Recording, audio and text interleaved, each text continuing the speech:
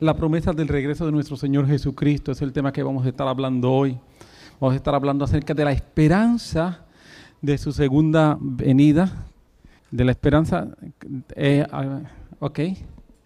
Ahora sí, vamos a estar hablando acerca de la esperanza de su segunda venida. Señor, ayúdanos para poder hablar algo que nos ayude, que nos reconforte, que nos ubique en lo que es tu voluntad y en lo que es tu deseo, en el nombre de Jesús. Yo me convertí en 1973. Fue cuando le entregué mi vida al Señor. Tenía 15 años en ese momento.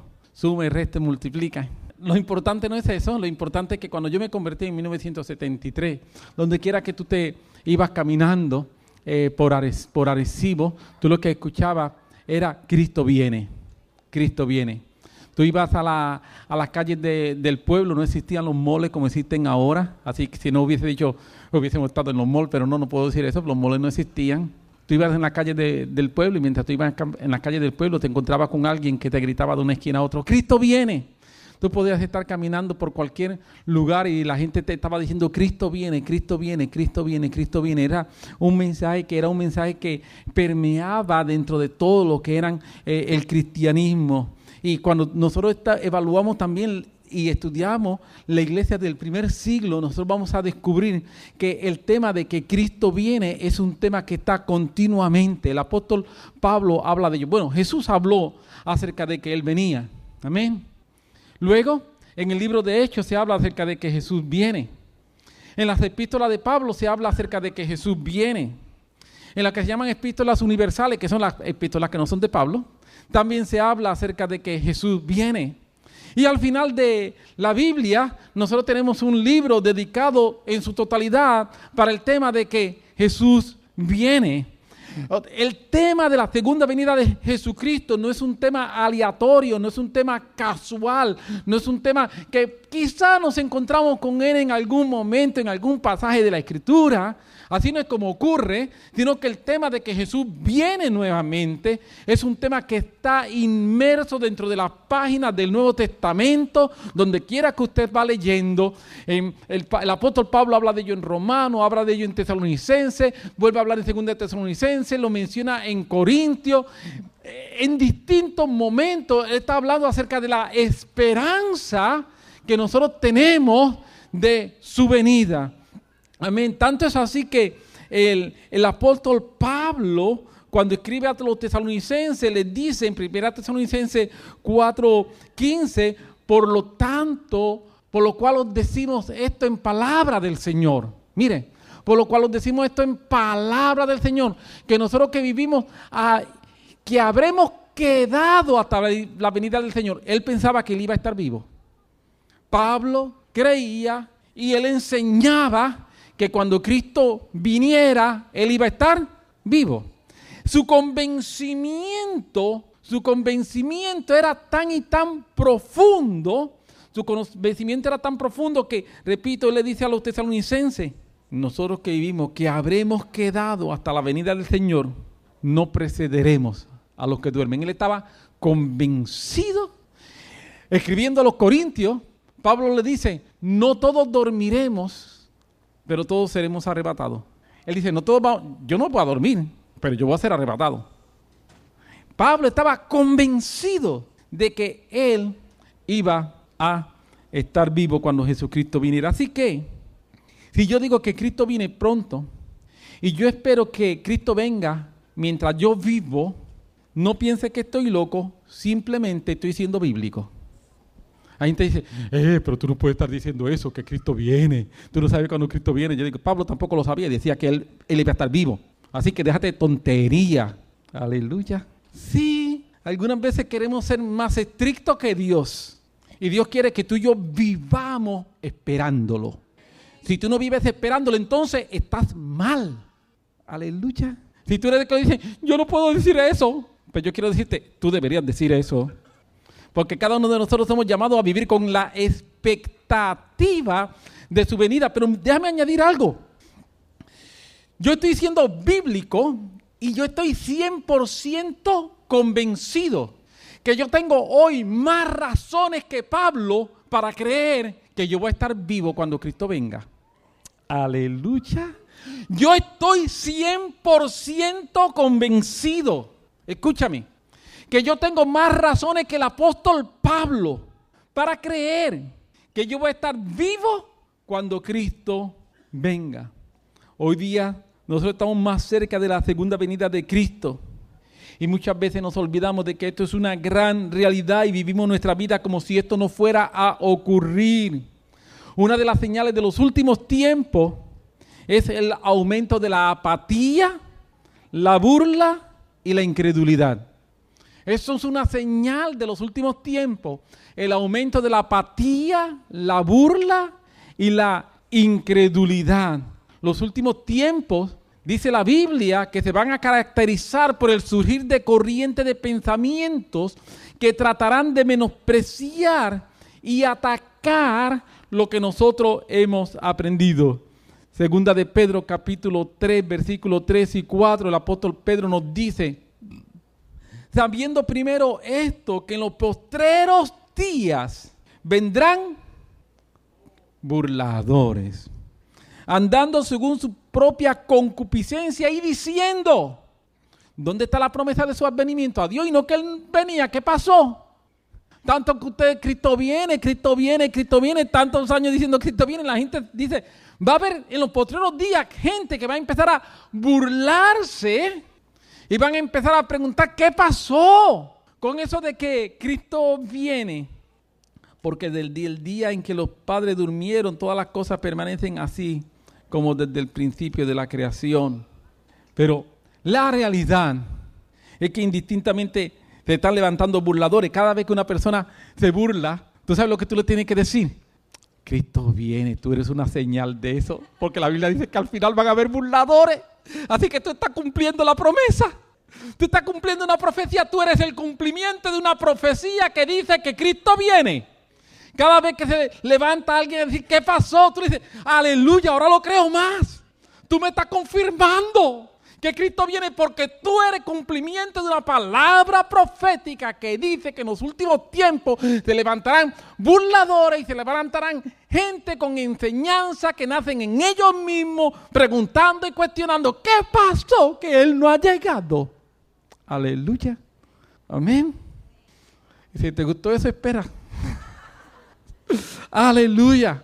Dios es tan bueno. La realidad es que los tiempos y las señales nos hablan de que Cristo viene pronto. Maranata. ¿Sabes lo que significa Maranata? Si no sabes lo que significa Maranata, te voy a enseñar lo que significa Maranata.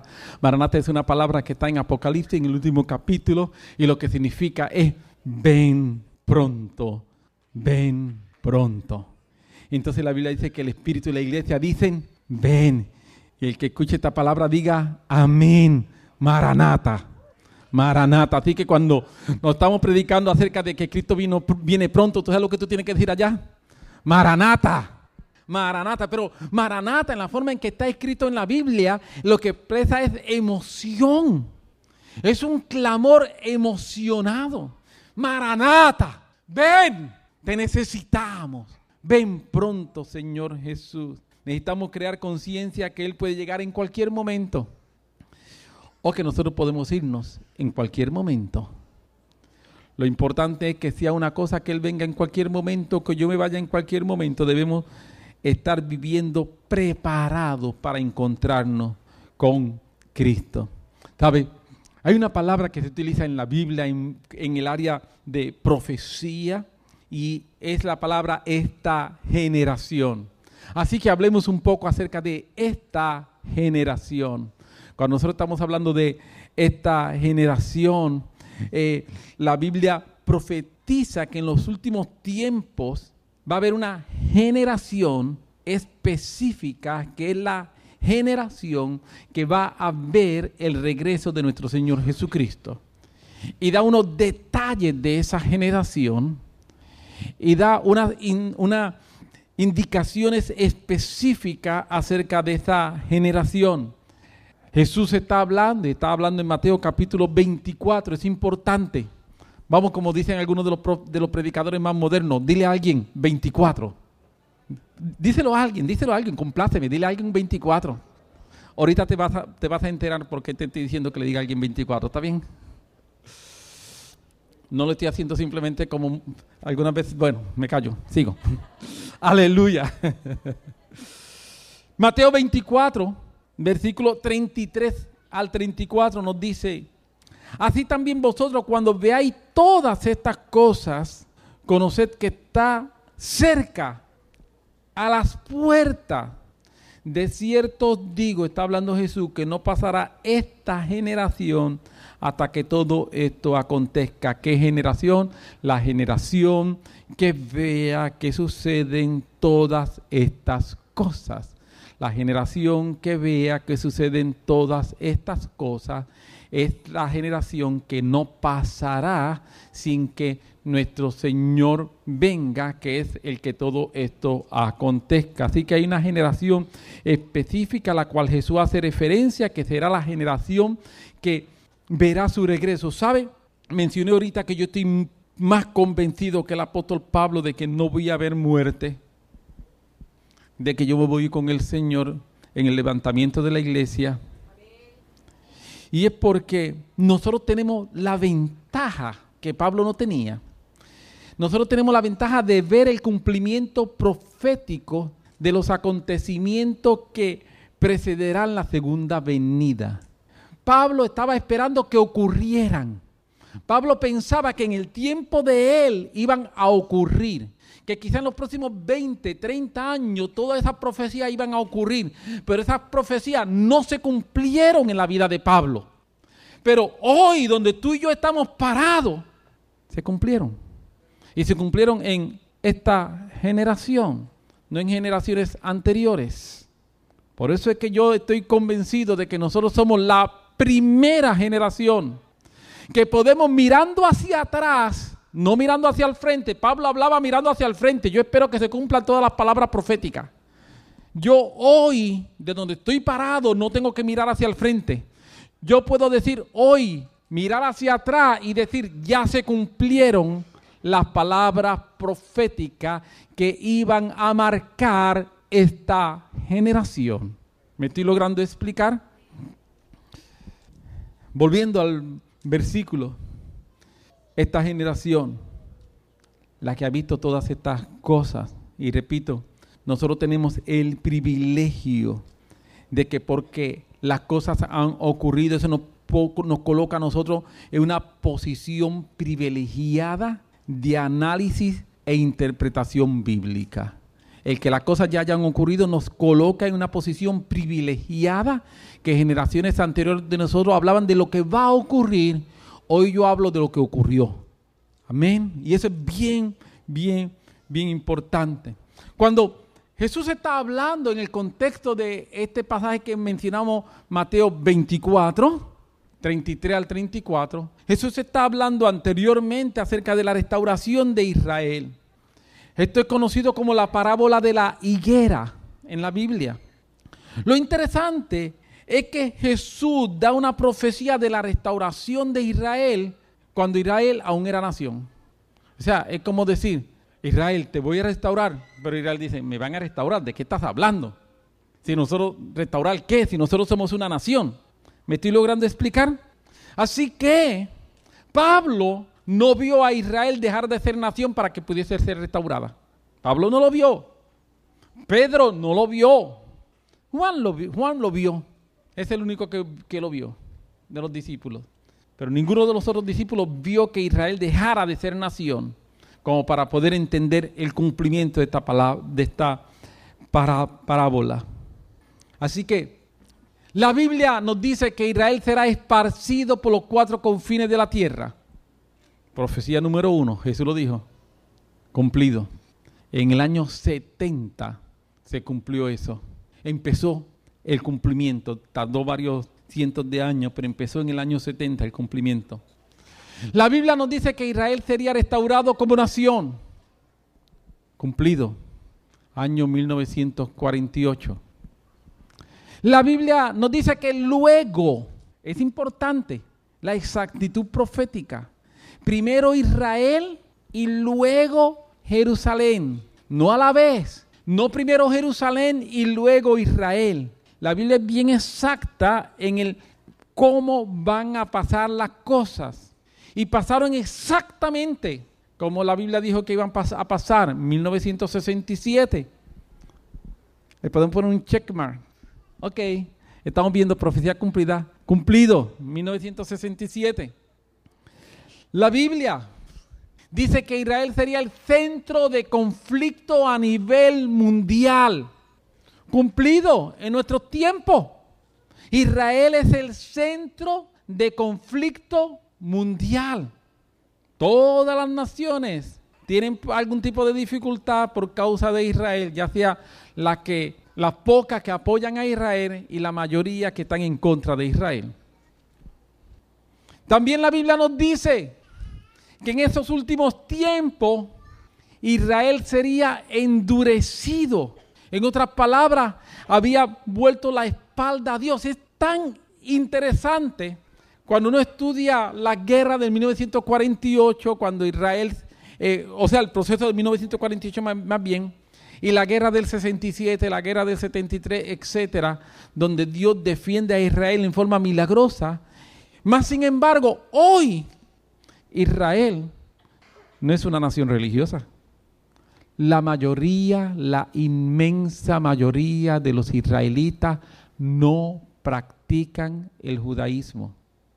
La gran, inmensa mayoría.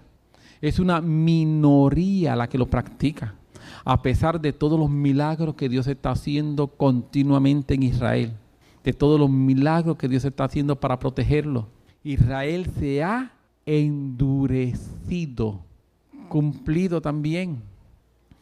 Nosotros vemos entonces que hay un sinnúmero de palabras proféticas que tienen que ver con Israel como nación, y nosotros somos la primera y única generación que podemos decir que estamos viendo el cumplimiento profético, no mirando hacia el frente, sino mirando hacia atrás. Simplemente lo que hay que coger es un libro de historia. ¿Me estoy logrando explicar? Pablo no tenía esa ventaja. Lutero no tuvo esa ventaja. Wesley no tuvo esa ventaja. Spurgeon no tuvo esa ventaja. Ninguno de estos grandes hombres de Dios tuvo la ventaja.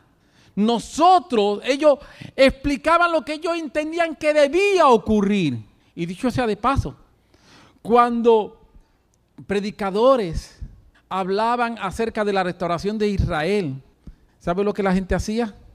Se reía y se mofaban de ellos. Decían, loco, eso nunca ha ocurrido, eso no va a pasar. Un pueblo esparcido, desaparecido. Y los predicadores anunciaban, Cristo viene y esto va a ocurrir, Israel será restaurado. Por siglos, predicadores anunciando que Israel sería restaurado porque la Biblia lo dice, y la gente decía que estaban locos, se mofaban de ellos.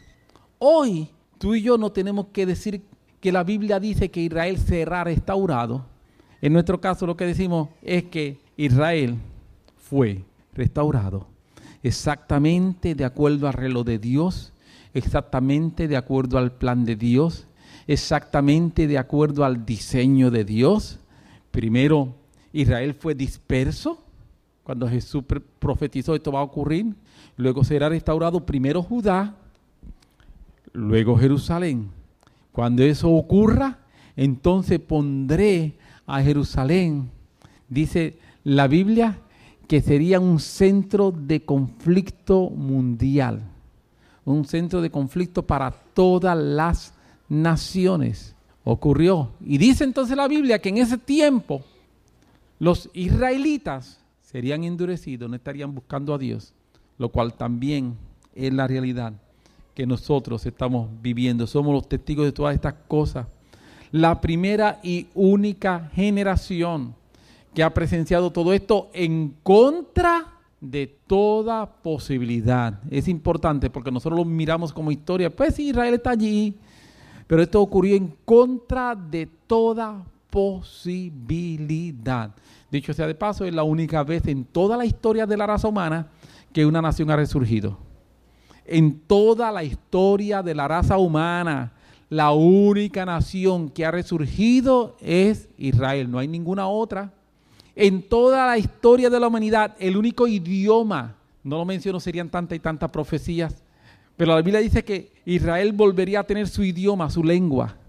Y el único idioma que se ha vuelto a usar después de ser un idioma muerto, que se ha vuelto a usar, es el idioma hebreo, el único en toda la historia de la humanidad. No hay ningún otro idioma que le haya pasado eso. Y el idioma que se habla en Israel, el hebreo, es el mismo hebreo. Lógicamente hay palabras nuevas porque no existía iPhone, pues lógicamente hay una palabra nueva para iPhone en hebreo, pero la base, todas las palabras base son exactamente las mismas que se usaban en los tiempos de Jesús. Son las mismas, no son otras, son las mismas palabras. Es como si no hubiese pasado el tiempo por encima del idioma. Usted lee, yo tengo una Biblia de 1569, lo que llama la versión del oso. Yo se la doy a usted para leerla, trate de entenderla, está en español. Yo la tengo por tenerla, para mí tiene un valor sentimental, ¿verdad? Pero algunas veces la abro y me pongo a leerla y yo no entiendo, me están hablando en chino allí, y es español. Pero como el español fue cambiando, en básicamente 4 siglos y medio, es un idioma distinto. Pero el hebreo, después de 2000 años, surgió exactamente como era 2000 años atrás. Eso es un milagro. Es la única vez que ha ocurrido, y ¿sabe qué? Usted y yo lo estamos presenciando, y para efecto de nosotros no es una profecía por cumplirse, sino una profecía cumplida en nuestra época. En nuestra época. Somos la generación, somos esta generación de la cual no pasará sin que vea. Así que yo hoy puedo con más énfasis que el apóstol Pablo decir, ciertamente, no, yo voy a estar cuando el Señor venga. Los muertos en Cristo resucitarán primero, luego nosotros, los que quedemos, seremos arrebatados y llevados juntamente con Él, porque yo voy a ser de esos. Yo no soy de los muertos en Cristo que van a resucitar, yo soy de los que voy a ser trasladados. Amén. Yo puedo decir eso con más énfasis que el apóstol Pablo, porque yo hoy tengo una evidencia que me coloca en una posición privilegiada de análisis bíblico, de análisis profético, y esta posición privilegiada me permite a mí poder decir con más fuerza, con más ahínco, Maranata, Cristo viene, y quizá no terminamos este culto y lo terminamos en el cielo, por lo menos yo. Aleluya. Bendito sea el nombre del Señor. Amén. Amén. Volvamos un momentito a Romanos capítulo 12, versículo 25, que es el último versículo que estamos mencionando aquí, para ver algo un momento. Dice, porque no quiero, hermanos, que ignoréis este misterio.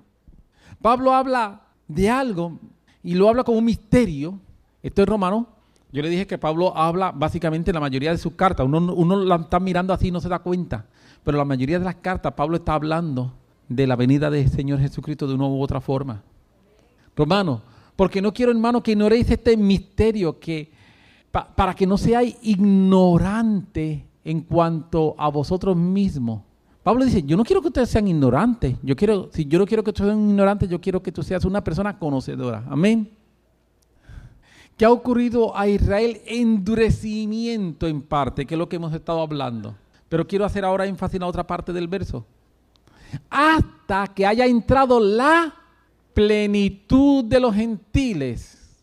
La Biblia habla de algo que se llama la plenitud de los gentiles, y luego todo Israel será salvo, como está escrito. O sea, cuando pase, todo Israel será salvo, y vendrá de Sion el libertador, que apartará de Jacob la impiedad. Aleluya.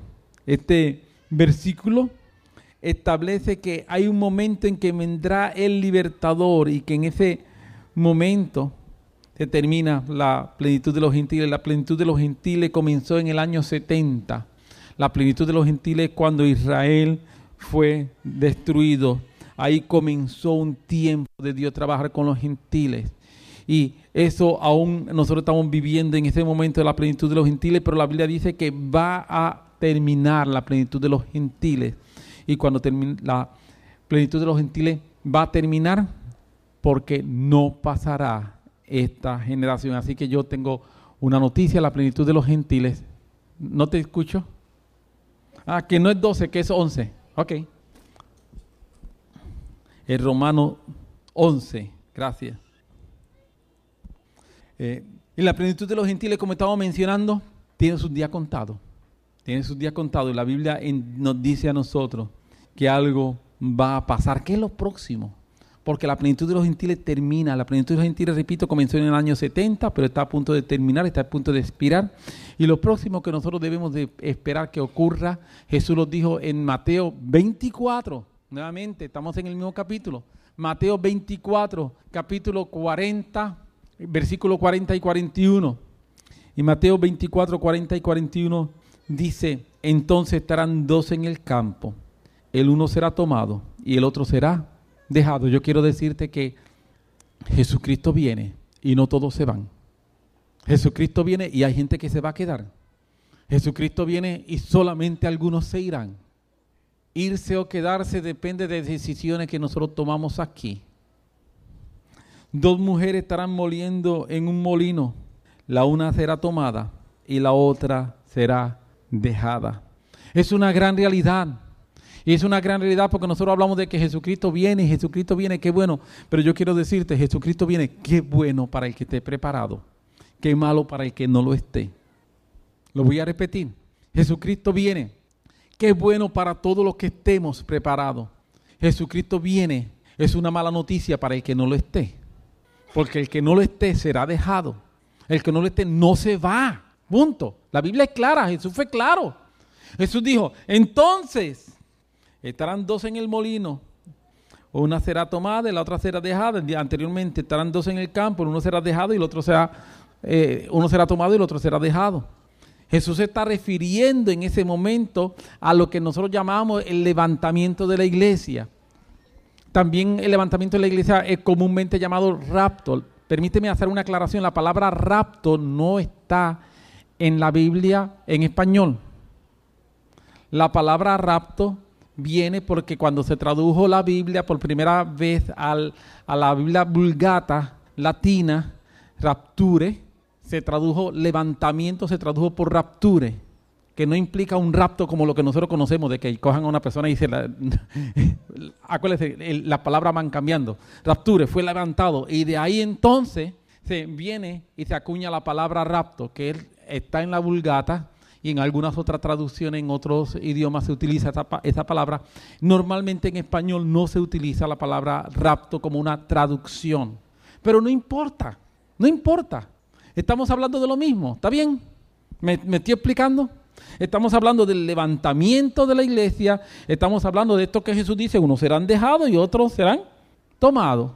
Así que, ya sea cuando seamos tomados, cuando seamos levantados, cuando seamos arrebatados, que es otra versión, otra palabra que sí se traduce, no importa la palabra que sea, lo importante es el acontecimiento.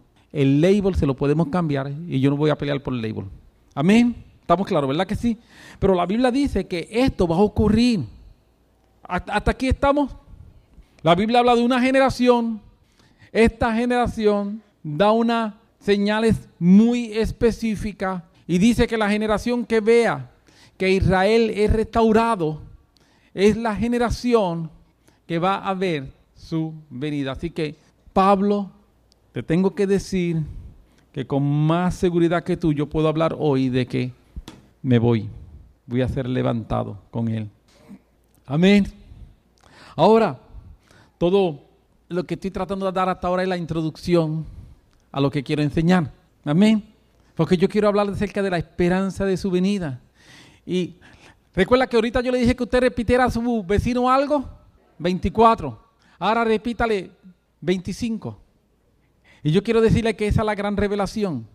25 va después de 24. Amén, eso es una gran revelación.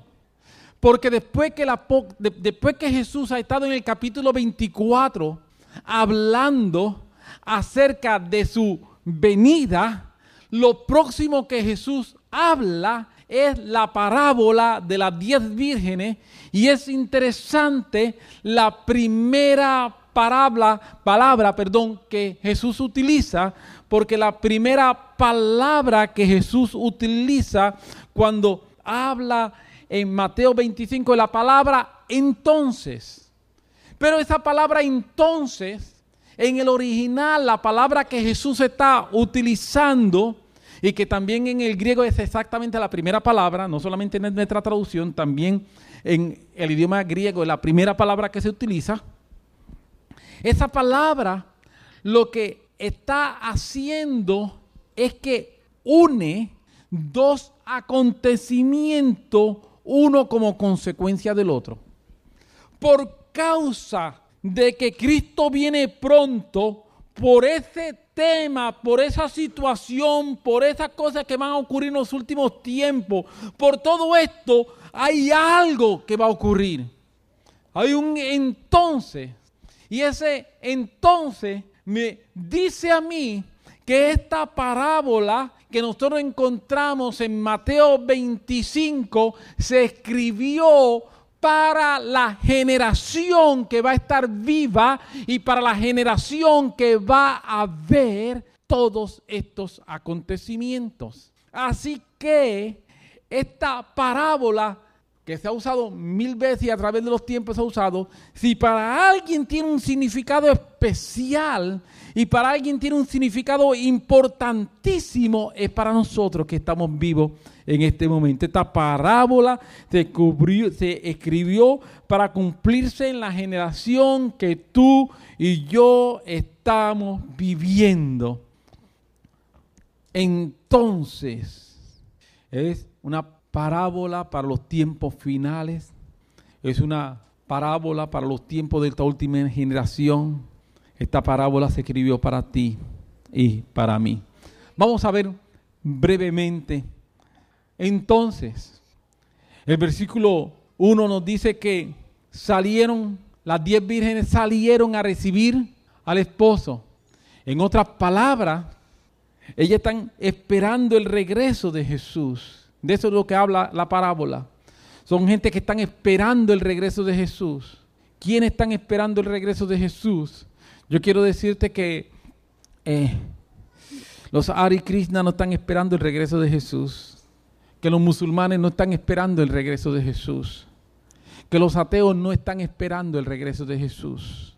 Los que están esperando el regreso de Jesús es la iglesia. Así que esta parábola a mí me está hablando de la iglesia, que son los que están esperando el regreso del esposo representando a Jesús en la parábola. Eso es lo que dice el versículo 1. Está hablándole a la iglesia la parábola. Y le está hablando a la iglesia de nuestra época. Le está hablando a la iglesia que va a ver, a la iglesia de esta generación. De la generación que va a ser testigo del regreso de Jesús. Te está hablando a ti, me está hablando a mí, nos está hablando a nosotros. El versículo 2 habla acerca de que 5 eran prudentes y 5 eran insensatas. Prudencia e insensatez tiene que ver con mentalidad, tiene que ver con estilo de pensamiento. ¿Estamos de acuerdo? Una persona prudente es una persona que tiene un estilo de pensamiento que tú dices, toma en consideración las cosas, las piensa bien. Una persona insensata es aquel que dice, muchacho, ese no piensa lo que hace, siempre está hablando bobadas, haciendo bobadas, disparateando. Lo que se le ocurre, eso es lo que hace.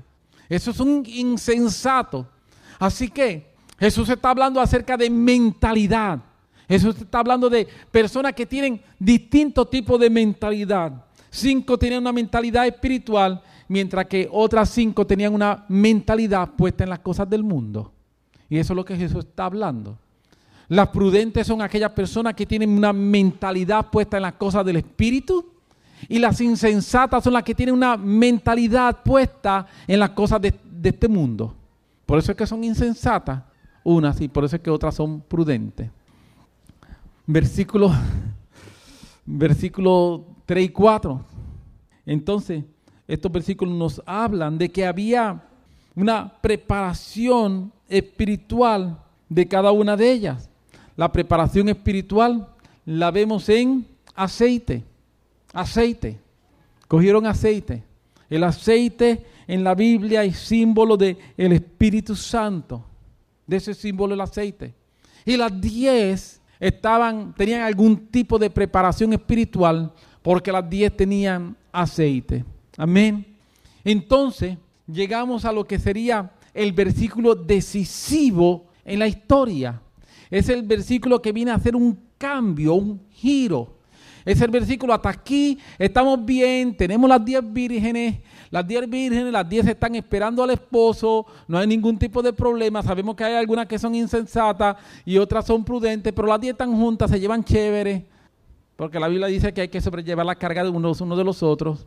Las 10 se llevan chévere, no hay problema con eso hasta ese momento. Tienen una relación, vienen todas a la iglesia, unas más que otras, pero normalmente vienen. Si hay que cantar y me siento bien, canto. Y si no me siento bien, pues como soy insensato no canto. Si hay que orar, oro, pero si no me siento bien, como soy insensato, no oro. Pero de vez en cuando oro, así que tengo un poquito de aceite. Amén. Aleluya. Sí, porque tenemos, hasta ahí no se nota mucho la diferencia. Tienen relación con Dios, reciben. Tenemos un culto de eso de, que como algunas veces decimos, muchachos, una bendición. Y se son salpicados de lo que Dios hace. De lo que Dios hace. Los vemos en el piso llorando. Pero como quiera, siguen siendo insensatos. Porque la mentalidad no ha cambiado. Mientras la mentalidad no cambie, no te convierte en una persona prudente. Tú no te conviertes en prudente por caerte al piso. Tú te conviertes en prudente por cambiar tu mentalidad. Aleluya. ¿Me estoy explicando? No importa cuántas veces se ore por mí, no importa cuántas veces yo llore, no importa cuántas veces yo me caiga, mientras yo no cambie mi mentalidad, si era insensato, seguiré siendo insensato. Lo que cambia mi mentalidad, de yo dejar de ser insensato para convertirme en prudente, es un cambio en mi mentalidad. Empezar a prestarle atención a las cosas del Espíritu. Mientras tanto, no. Entonces llegamos a este versículo que es, como mencionamos, este versículo decisivo, este versículo que hace un twist en la historia, que hace un cambio, y es un versículo que nos dice que Mateo capítulo 25, versículo 5, y tardándose el esposo, cabecearon, ¿cuántas? Todas, y se durmieron. Y tardándose el esposo, cabecearon todas y durmieron. Yo quiero decirte que todos en algún momento de nuestra vida vamos a pasar por momentos en los que nos vamos a sentir cansados. No importa cuán cercano sea nuestra relación con Dios, esto no nos hace inmune al desgaste. La diferencia es que cuando tenemos acumulado en nosotros aceite adicional, podemos recuperarnos con rapidez. Amén. Esa es la diferencia. Todos vamos en algún momento de nuestra vida a sentir cansancio. Todos vamos en algún momento de nuestra vida a sentir desgaste. Todos vamos en algún momento de nuestra vida a sentir desánimo. Todos vamos en algún momento de nuestra vida a experimentar desesperanza. Todos vamos a pasar por ese tipo de momentos. El que yo sea prudente no me exime del cansancio. El que yo sea prudente no me exime del desgaste. El que yo sea prudente no me exime de las dificultades. La diferencia es que cuando yo he acumulado aceite, ese aceite acumulado que tengo me va a ayudar para en ese momento de la dificultad, del desgaste, del desaliento, poderme levantar y poderme levantar con rapidez. Es interesante lo que estamos hablando. Es importante notar que en esta parábola que se da como una consecuencia al diálogo de Jesús de su segunda venida, Él dice, por causa de esto que estoy hablando de mi segunda venida, esto va a pasar. El esposo, Jesús ya lo estaba advirtiendo, va a tardarse. La gente, muchos no lo entendieron, de que Jesús mismo dijo, esto no va a ser mañana, te va a tardar. Y cuando empieza a tardarme, muchos se van a desalentar. Muchos van a cabecear y van a dormir. Porque de acuerdo a nuestras expectativas, el esposo se está retrasando. Como resultado, repetimos, las vírgenes todas se cansaron. Hay muchos creyentes que podemos estar de esta manera. Algunos como las sabias y otros como las prudentes. Las sabias tenían aceite adicional. Las prudentes no tenían aceite adicional. Te voy a decir por qué no tenían aceite adicional las insensatas. Gracias. Las sabias tenían aceite adicional. Las insensatas no tenían aceite adicional. Sabias, prudentes, que de acuerdo a la versión, unas versiones traducen por sabia, otras versiones traducen por prudente, pero es lo mismo.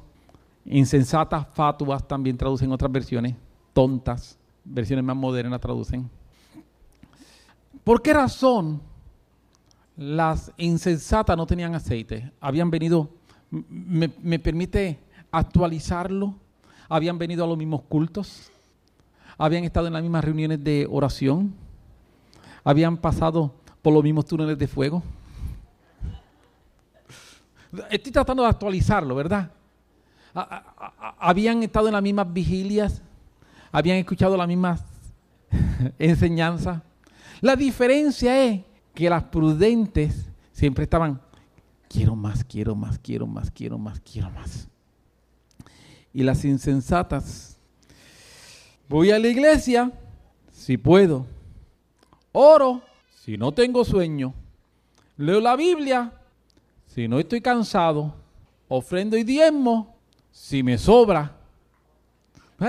Entonces, ¿sabes? Pues lógicamente, cogiste el aceite, dijiste, hay más aceite, dicen, ay, pero si ya yo tengo aceite para hoy, para que yo tengo... Son locos esta gente. Lo único que quieren más que orar, hay que tener balance. ¿Sabe dónde la Biblia dice que hay que tener balance? En Herejías 3:15. Herejía no existe, por favor. Alguien que me esté escuchando, herejía no existe. Lo que estoy diciendo no existe en la Biblia. Nosotros con las cosas del Señor no necesitamos balance, lo que necesitamos es más. Pero esta gente, por causa de que su vida era, voy a la iglesia si puedo, oro si no tengo sueño, leo la Biblia si no estoy cansado y ofrendo si me sobra, pues entonces tenía más que el aceite para llegar de aquí a la casa. Y en la casa volverse a conectar a ver, coger un poquito más. ¿Sabes? Son como las personas que, por favor, sin criticar a nadie ni nada de eso, si conoce a alguien así, no lo mire, que dice, pues tengo que llegar a Santana, deja echarle un peso de gasolina al carro a ver si llego hasta allá. Y cuando llegue allí, pues déjame echarle 50 chavitos más a ver a dónde llego. Estamos ahí, como uno dice, con el olor de la gasolina, a ver hasta dónde llego. Pero los prudentes decían, hay más, yo quiero más, pero tú no necesitas, no importa, lo guardo. Y tú no necesitas, no importa, lo guardo. Y tú no necesitas, lo guardo. Estoy acumulando. ¿Para qué estoy acumulando? Porque va a llegar el momento en que lo voy a necesitar. Va a llegar el momento de la dificultad, va a llegar ese momento, porque quiero decirte, lo hemos dicho, Efraín lo ha predicado, yo lo he predicado y lo voy a decir una vez más. El día malo nos espera a todos. Sí, el día malo nos espera a todos. No hay ninguno de nosotros que esté exento del día malo. Así que es interesante que tener aceite acumulado es una molestia. Sí. Tener aceite acumulado es una molestia. Miren, tengo que tener dónde guardarlo, dónde llevarlo. Son un peso adicional. Tengo que estar buscando más envases. No puedo pensar en que reciclo el mismo envase porque lo uso y lo lleno, lo uso y lo lleno. No. El que uso y lleno es una cosa, pero el que estoy acumulando son más envases, entonces tengo que cargar con más cosas. Tener aceite acumulado algunas veces es una molestia. Pesa, da trabajo. No es fácil, pero es la solución. Es la solución. ¿Sabe? Jesucristo ha prometido que Él viene. Y su palabra es una palabra de promesa para nosotros. No es simple y sencillamente para que yo lo sepa, sino para que yo lo espere. Y que yo pueda internalizar dentro de mi espíritu como una realidad de que hay momentos en mi vida en los cuales Jesús es todo lo que yo necesito. Él viene. Tú y yo podemos decir como nunca antes.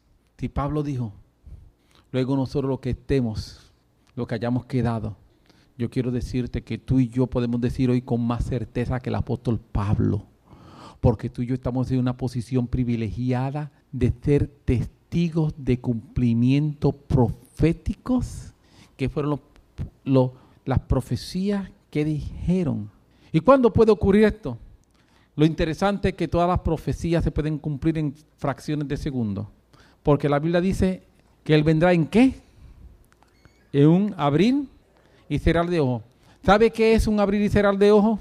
Un pestañear. ¿Sabe cuánto tiempo se tarda un ser humano en pestañear? Un ser humano normal en pestañear se tarda 1 milésima de segundo.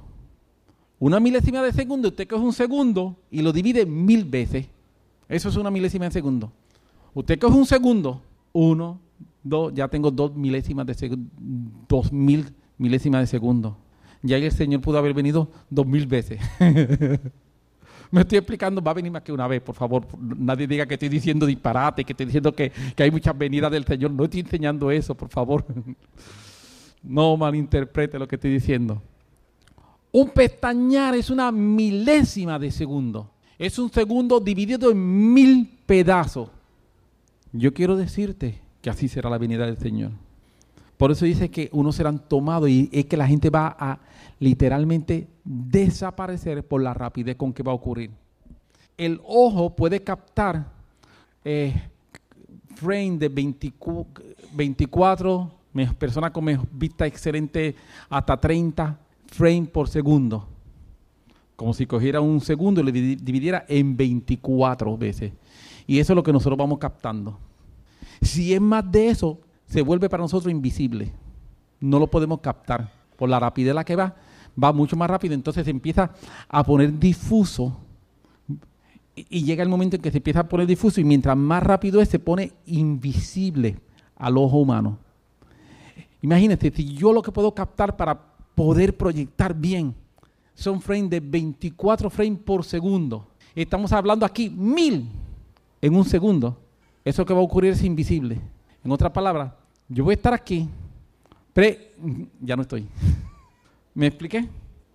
Y si usted se dio cuenta que yo no estoy, pues ya sabe por qué. Porque usted está. Aleluya. Porque unos serán tomados y otros serán dejados. Y va a pasar de esa manera. Y Dios quiere que tú y yo cobremos ánimo y que tengamos esperanza de que Él viene, que tú y yo vivamos esperando que Él viene. Así que, ¿qué garantiza que yo puedo salir rápidamente del desánimo? ¿Qué garantiza que yo puedo salir rápidamente del desaliento? ¿Qué garantiza que yo puedo salir rápidamente de esto? Tener aceite acumulado. Tener aceite acumulado es la única garantía. Si no hay aceite acumulado, no voy a poder, porque entonces tengo que ir a comprar, tengo que ir a buscar. Y en lo que voy a comprar, en lo que voy a buscar, el Señor vino. El Señor vino. Esa es la parábola. Una reserva de aceite es la solución al desánimo y a la desesperanza y el cansancio. Eso es, una reserva de aceite es eso, la solución al desánimo, a la desesperanza y al cansancio. Permita el Señor que cada uno de nosotros podamos vivir teniendo reserva de aceite en nuestras vidas. Amén. Esa es la esperanza de su venida. Esa es la esperanza de su venida. Dios quiere que nosotros creemos conciencia de que el cristianismo es algo tan extraordinario, donde Dios nos da tantas posibilidades, pero que aprovechemos cada momento. No desaproveche cada momento que hay para llenarte de aceite. Llénate de aceite. Ve guardando, porque el día malo va a venir. Y lo único que te va a dar garantía a ti para levantarte en el día malo con rapidez es tener reserva de aceite. Amén. Si tengo reserva de aceite, cuando el día malo venga, ¿me va a doler? Claro que sí. ¿Lo voy a tener que enfrentar? Claro que sí. Pero lo voy a poder hacer con alegría, con gozo, dentro de toda situación, porque hay una esperanza de su venida que me está llenando. Y yo sé que, como decía una vieja canción, pronto, sí, muy pronto veremos al Señor. Pronto, sí, muy pronto veremos al Señor. Pronto, sí, muy pronto veremos al Señor. Aleluya, aleluya, veremos al Señor. Tristeza allí no habrá, sí veremos al Señor. Dolor allí no habrá, sí veremos al Señor. No habrá enfermedad, sí veremos al Señor. Aleluya, aleluya, veremos al Señor. Él viene pronto. Maranata. Te pones sobre tus pies, amén, y oramos. Le damos gracias al Señor. Y yo quiero animarte.